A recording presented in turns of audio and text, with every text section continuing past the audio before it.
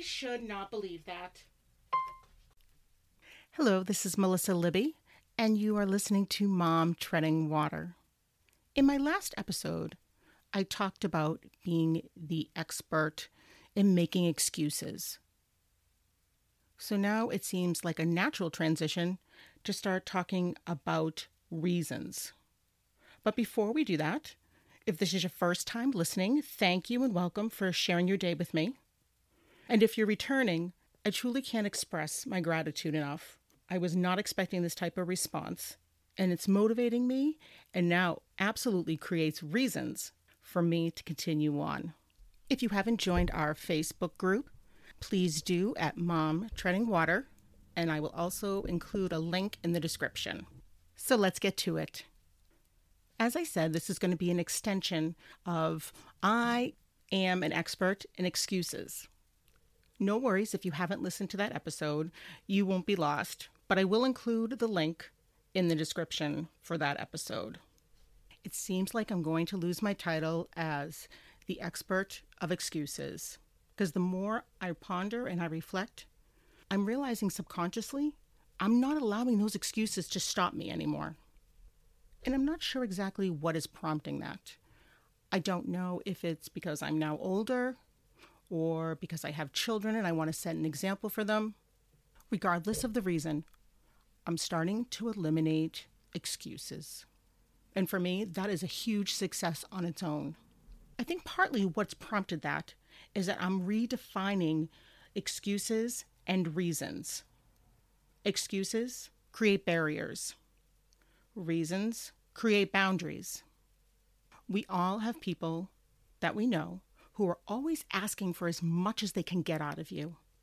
And we also know there are people on the other side of that who never say no. They never set those boundaries. In certain instances, you should not have to create that reason, but sometimes you need to. You need to allow for those boundaries and to avoid someone from overstepping, from someone taking advantage of kindness. My husband, James, has to be one of the most generous and kind people I have ever met in my life. Instinctually, he helps those in need without any type of hesitation. His father was the exact same way. And I think of a circumstance where my husband, again, out of his kindness, instinctually helped an acquaintance. We barely knew this person, and he was just diagnosed with cancer, and he had gone through a very ugly divorce. We're going to name this guy Freddie. We live in Maine, so in the winter, snow removal is never ending. My husband, instinctually, automatically, out of the kindness of his heart, did all of Freddie's snow removal all season for him. He never expected anything in return. He didn't expect praise or even as much as a thank you. He did it because it was the right thing to do. You help people when they're in need. So let's fast forward a few years later, and Freddie happily is cancer-free. He's going on with his life. He's working. He's dating. He's back to some level of normalcy.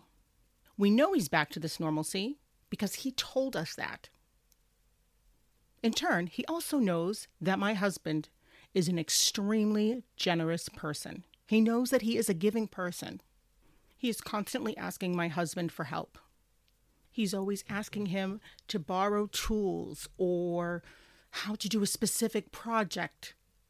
Then he has him come over and look at it, when really in turn, he just wants my husband to do the work for him. And when my husband doesn't jump right away, if he just came home from work, he's spending time with the kids, anything of the sort, if he's not jumping right away to these non-urgent items, we'll just say he gets a little bit grumpy. Again, these aren't urgent requests. He is a capable man. He is fairly handy, but he takes advantage of my husband's kindness. He doesn't get that my husband is not his butler, is not his lackey. And he doesn't get that my husband's family time is an absolute priority, specifically when it comes to our kids. My husband leaves for work in the morning around 4:15 a.m. He has a long day, so his personal time is extremely limited. And Freddie never offers to reciprocate. I don't think it's out of being malicious. I think he's just unaware. I think he is just used to being that guy who always takes or realizes when someone is kind, he thinks it becomes an open door to request whatever he wants in that one single given moment. My husband had to start giving these reasons. He had to set boundaries because it was completely spiraling out of control. And my husband's reasons for not doing something is definitely not the same as me making excuses. Even right now recording, I am absolutely not creating excuses because I came up here in our little recording space. I found a hornet, so I had to get rid of that. Now, as I'm trying to record, it is clearly motorcycle day because it's so loud that I can even hear it in the background. I have to keep stopping, waiting, deleting out sounds, re-recording. I think in the past, all of those things happening for things not going smoothly or perfectly, I would have given my hands up and said, forget it, I'm not doing it. But now, I've committed to myself that I'm on a schedule, and I'm going to keep it.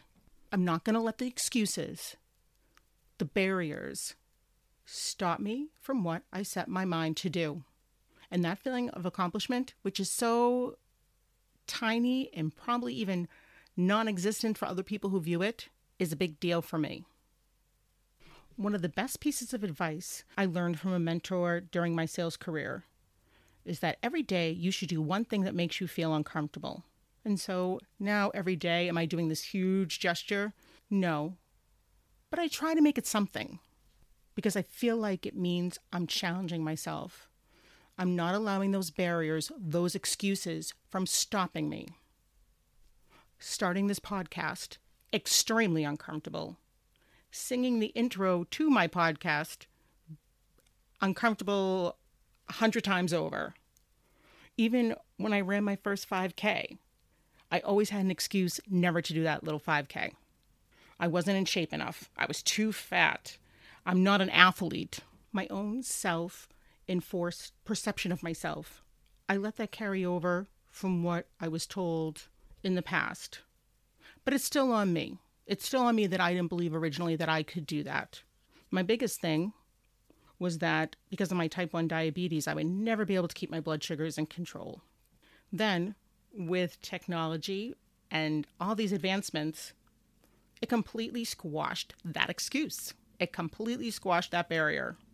But I think what really took it to another level was the encouragement of two amazing athletes, two women, my sister-in-law and my cousin's sister-in-law, I guess. They made me accountable in a positive way. They never had to demean me. They never had to push me or expected me to be at their level. Any tiny accomplishment that I did in my training, they were always cheering me on. They were always positive. Their support didn't allow me to make excuses. It didn't allow me to create barriers. Innately, organically, they taught me how not to make those excuses and encourage the reasons why I could do it. So Gina and Amanda, thank you both. Thank you for giving me a gift, your encouragement. That was truly a life-changing experience. It completely helped me change my own perception of myself. So I encourage you this week to become that person who encourages someone else, that helps them not create excuses, not create barriers, help them achieve their goals. And I also suggest that you allow those people into your life that are going to encourage you, not tell you the things that you cannot do, not allow you to make excuses, not allow you to set those barriers. If you find that you are setting excuses or barriers to achieve something, come up with a game plan to defeat them, to take them down. Now, on the flip side of that, if you find yourself in a situation similar to my husband's, give yourself permission, not forgive because you're doing nothing wrong, so you do not need forgiveness, to set boundaries. And more importantly, follow through. Don't let someone guilt you for something that's a non-urgent request, or you're not jumping when someone says jump. When you set boundaries, you are actually eliminating barriers because you're freeing yourself up to face a challenge and succeed in something that's important to you. Again, it doesn't have to be something huge. It can be something simple. If you enjoyed Mom Treading Water, if you could please subscribe and leave a review, I would greatly appreciate it. Also, don't forget to join our Facebook group, Mom Treading Water, to get updates, information, and I'll leave that link in the notes as well. Thank you again for your time today. Be kind to yourself. Be kind to others. Until next time.